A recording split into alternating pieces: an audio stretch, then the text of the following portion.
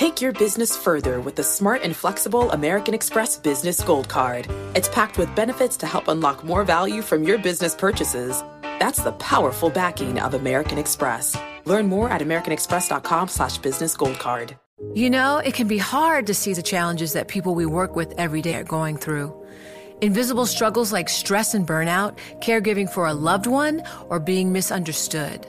But insight, awareness, and empathy will help us better see the issues they're dealing with. And that can make us and our companies healthier too. I'm Holly Robinson Peete. Join us on The Visibility Gap, a new podcast presented by Cigna Healthcare. Download it wherever you get your podcasts.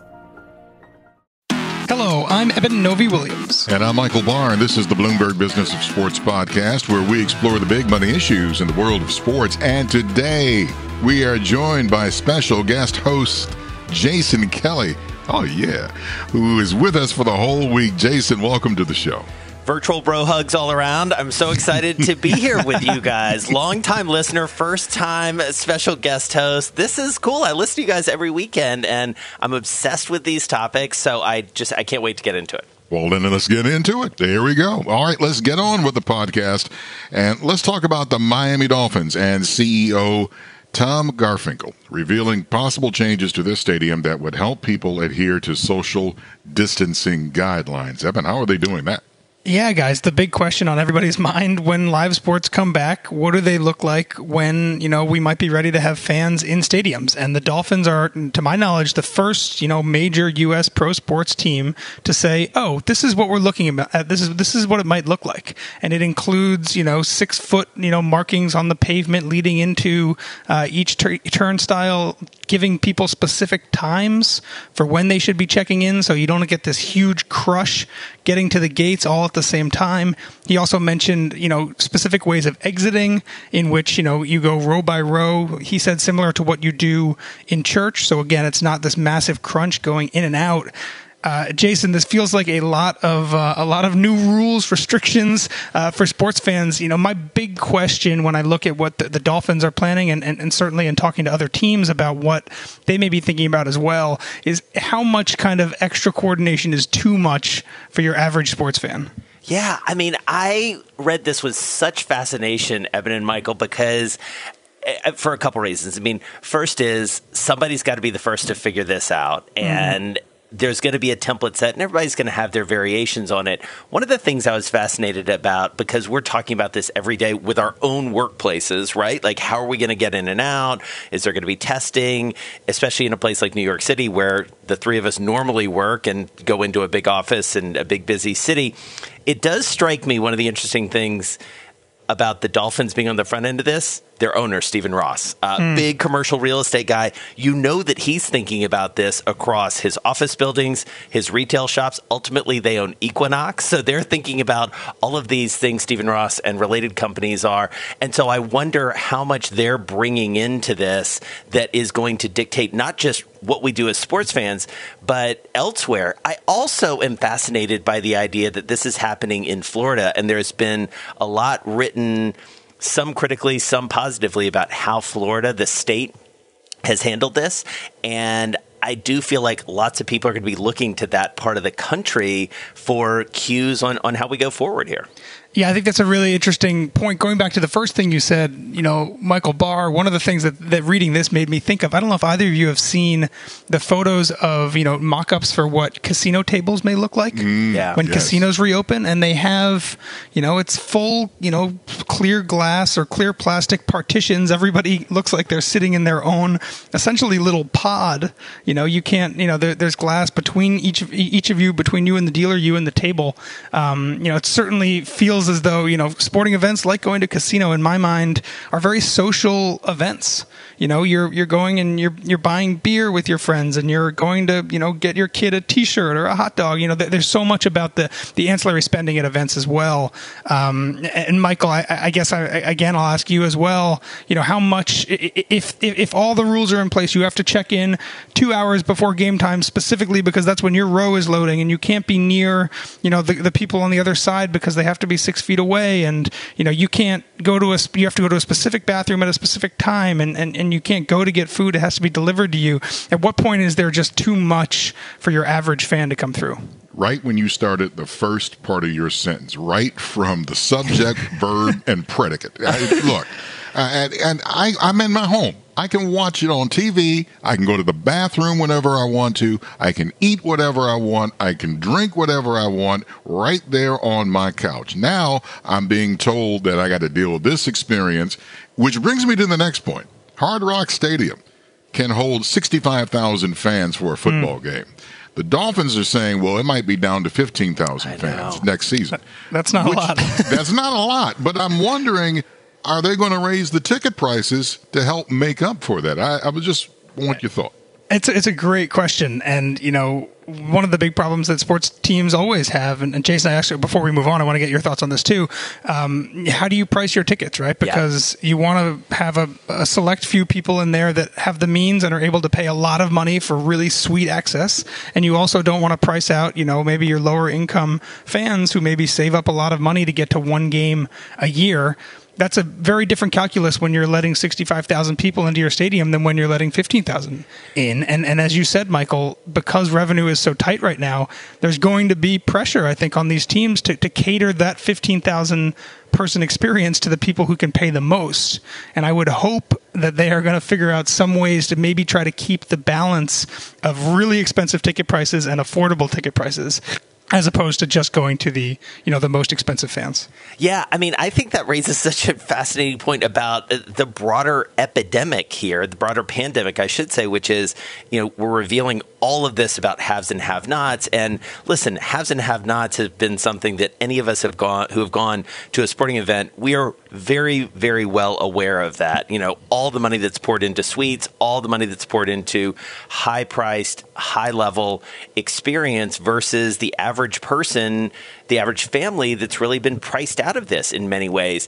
And the way that I read this, at least, it feels like it takes out some of the most fun parts about this. You can't, I have a hard time imagining a really robust tailgating situation. I'm thinking about going to a game at, a MetLife, and I know we're going to talk about colleges in a second, and that's a whole other issue. But, this whole sort of common fandom that I think Michael is alluding to, and this notion of if somebody scores a touchdown, you can't high-five your neighbor. It's like, you're like, what are you doing? Like making a sign through the plexiglass? Like, I don't even know what that looks like and it seems to take away so much of what we care about as fans. And like you said, the economics have just got to be completely upside down here. And I don't think people want to do a joyous thing, which I think going to a sporting event is, if they're scared. And that's what it comes down to for me.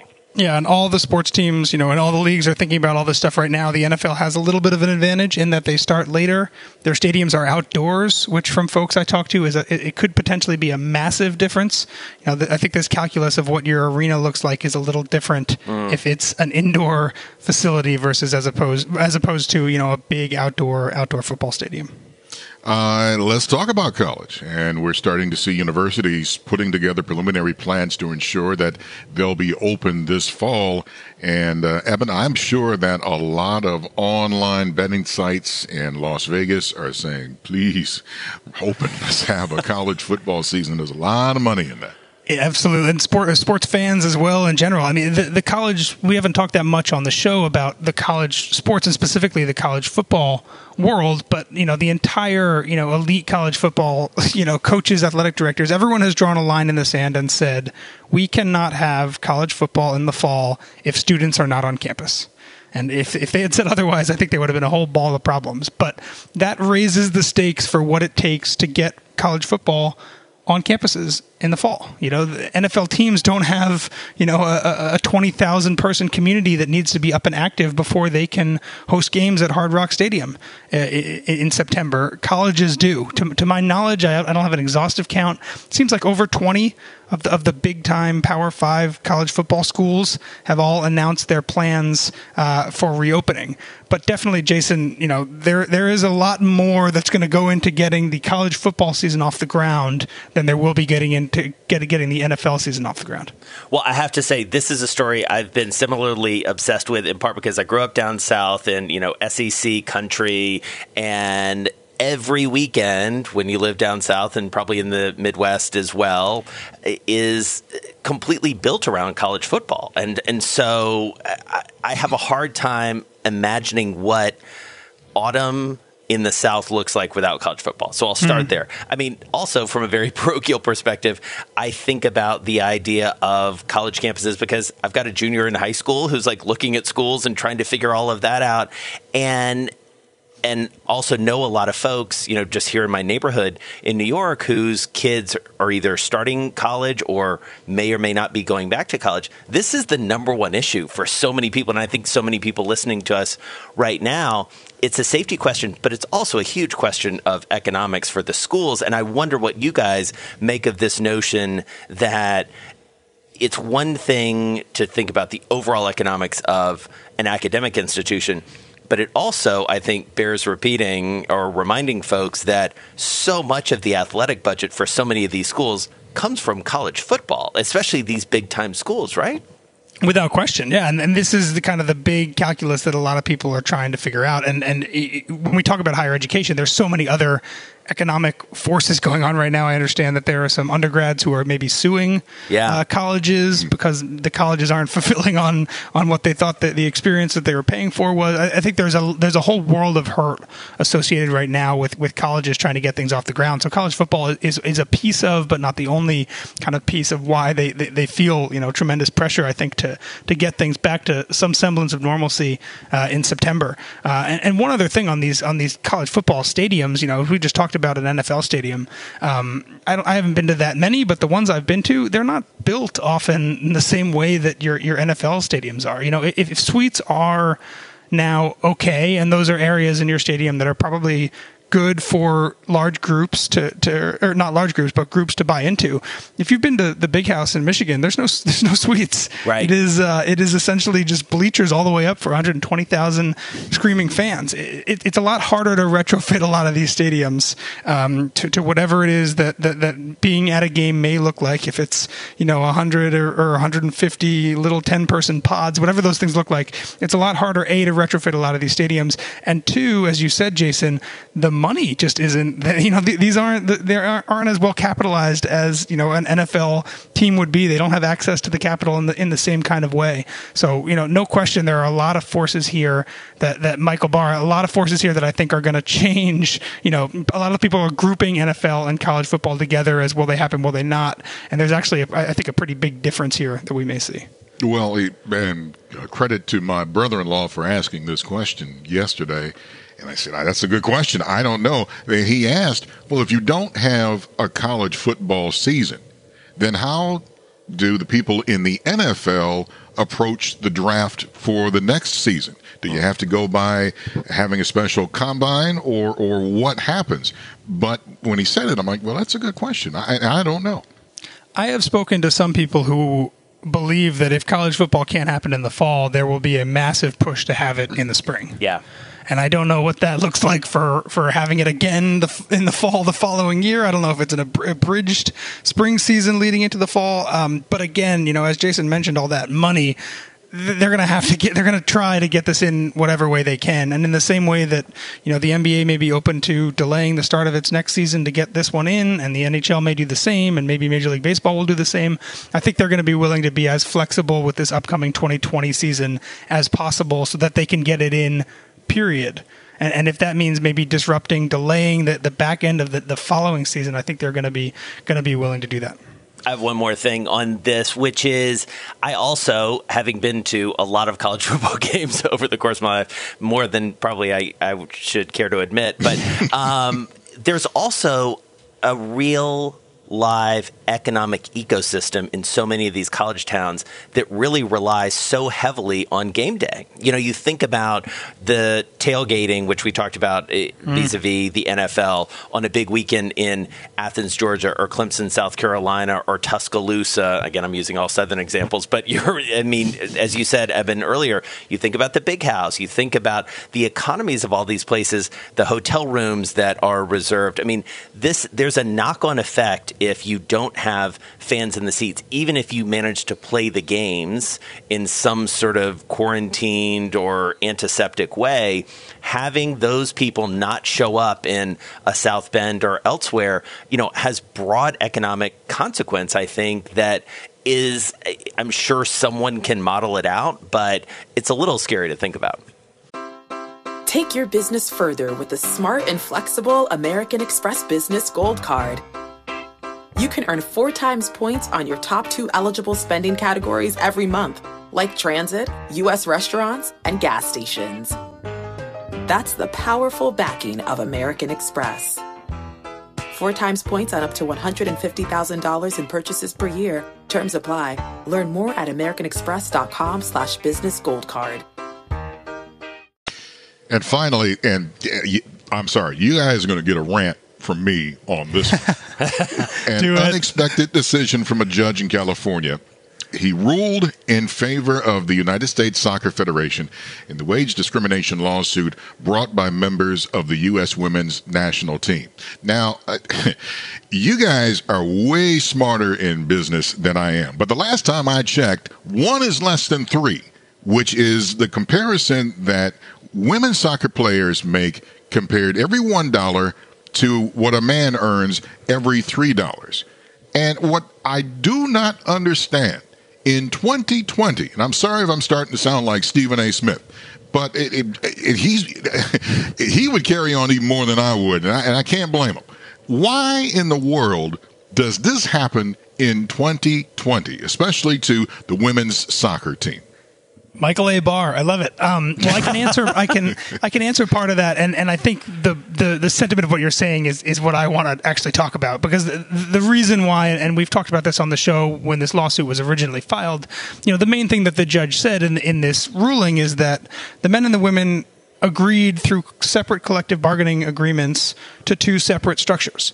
And the men agreed to essentially a very low or maybe even no base salary and a lot of kind of per game bonuses. And the women agreed to the opposite. They wanted the financial stability of kind of a steady, yearly contract. And as a result, fewer bonuses. And, you can talk about how big or small the discrepancy in their pay was. And certainly the women's team and U.S. Soccer disagree on how big the spread is. But the truth is that they agreed to 2 separate structures, and this judge wanted to affirm that this was, this was structures that were agreed to in a fair process. The thing that is more interesting to me, Michael, and ties back to what you were saying, is that I feel like the women's team has already won this lawsuit. Whether, the judge ruled as he did or whether it got dragged out even further, they're probably going to appeal this decision. Who knows where that's going to go. But in the court of public opinion, the man who ran U.S. Soccer is out. The legal team is out. They revised their filings. The sponsors were upset. Joe Biden was tweeting about it. Jason, do you agree that in some ways, whether this lawsuit succeeded or not, the point was made and there's going to be change happening? I think you're right. I mean, I do think that the positive 2020 side of this, to use Michael Barr's framing, is that I don't think any reasonable person out there would say, oh, no, the men should definitely be paid more, especially given, and I think this is one of the great ironies of this lawsuit, how terrible the men's team has been over the past few years. And there is, as a side note, there is this sort of weird thing that happened where them being so terrible actually hurt the women's case. And that was, as I was reading into this, it was really interesting to see that the comparisons became more difficult because the men missed the World Cup and all of those things that happened. I agree with you. I mean, I think you have to put this in the broader cultural context. I think you have to think about Time's Up. I think you have to think about Me Too. And this came at a time, and candidly, with a team and with several individuals, Megan Rapinoe obviously being at the forefront. And I am interested to see where she goes from here rhetorically, right? And whether she sort of leans into exactly, as they say, what you're pointing out, which is in the court of public opinion, they've largely won. And if this legal opinion went against them, does it ultimately matter? I would hate to see it, to editorialize here for a second, I would hate to see her and others sort of back down from this or be in any way chastened, because I think you're right. They've got the right message out. Mm-hmm. And there are still parts of this lawsuit that are still going to move forward. From what I understand, the two main ones left are kind of working and travel conditions. The men's team travels, in airfare and accommodations, hotels that are much better than the women's team. The judge seemed to say that is not fair and that should continue. And the second one being kind of training, access to training and medical support, which also feels like something that should be fair regardless of kind of the contract and pay that was negotiated. Michael Barr, next time we see a big U.S. soccer game, most likely is going to be in the Olympics. The women are a big part of that. And what kind of reception do you think fans are going to give? What do you think the kind of conversation from a business standpoint around that team is going to be if those games happen in Tokyo? Oh, people are going to be screaming. I mean, in fact, you can hear me from the studio that I'm going to be screaming and cheering for the team, because you should not have to put up with this. This is a little bit of the emotional part, and I'll keep it short. My mother, God rest her soul, she was in the Women's Army Corps during World War II. My aunt was also in the Women's Army Corps. My other aunt was also in the Women's Army Corps. All three of those sisters were in the Women's Army Corps. And that's back in the 1940s. And here we are, and they did all this work, putting Rosie the Riveter, all of this going on, and it's 2020, and we're still dealing with this garbage. I do not understand it. I think if there is any business out there, they will be smart enough to attach to the women's soccer team because of what you guys said, of all of the press that they have gotten from this decision. And they'll make a boatload of money. Forgive me for putting it that way, but it's true. This is unconscionable. I think you're right there. And to put a bow on this, I think you're right. The market is going to dictate a lot of this, right? If more sponsors want to, participate in the women's national soccer team, that means their pay is going to go up. There was a historic labor agreement last year, with the WNBA. There's the Women's Professional Hockey League is expanding up into Canada.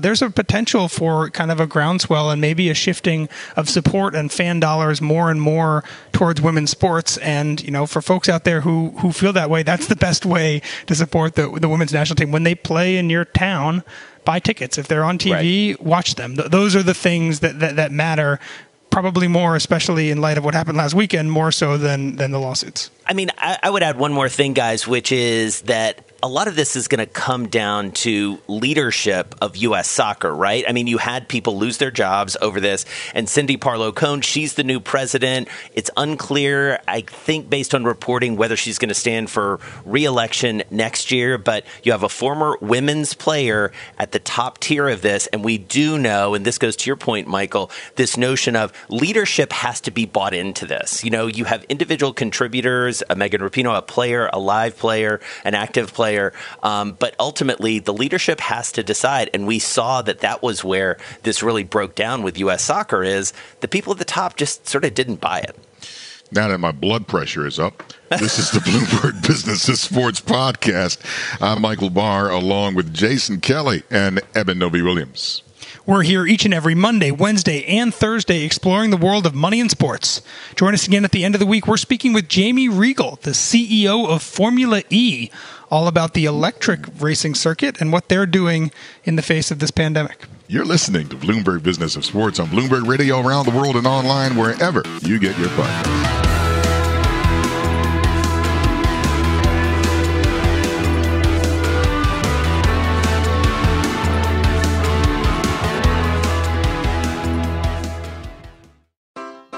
Take your business further with the smart and flexible American Express Business Gold Card.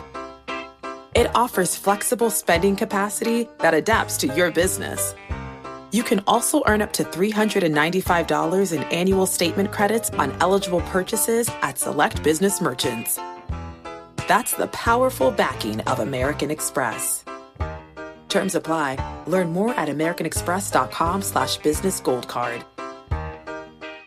The countdown has begun. From May 14th to 16th, 1,000 global leaders will gather in Doha for the Qatar Economic Forum powered by Bloomberg.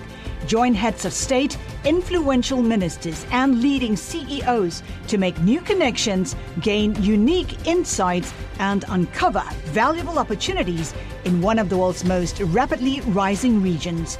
Request your invite for this exclusive event at QatarEconomicForum.com.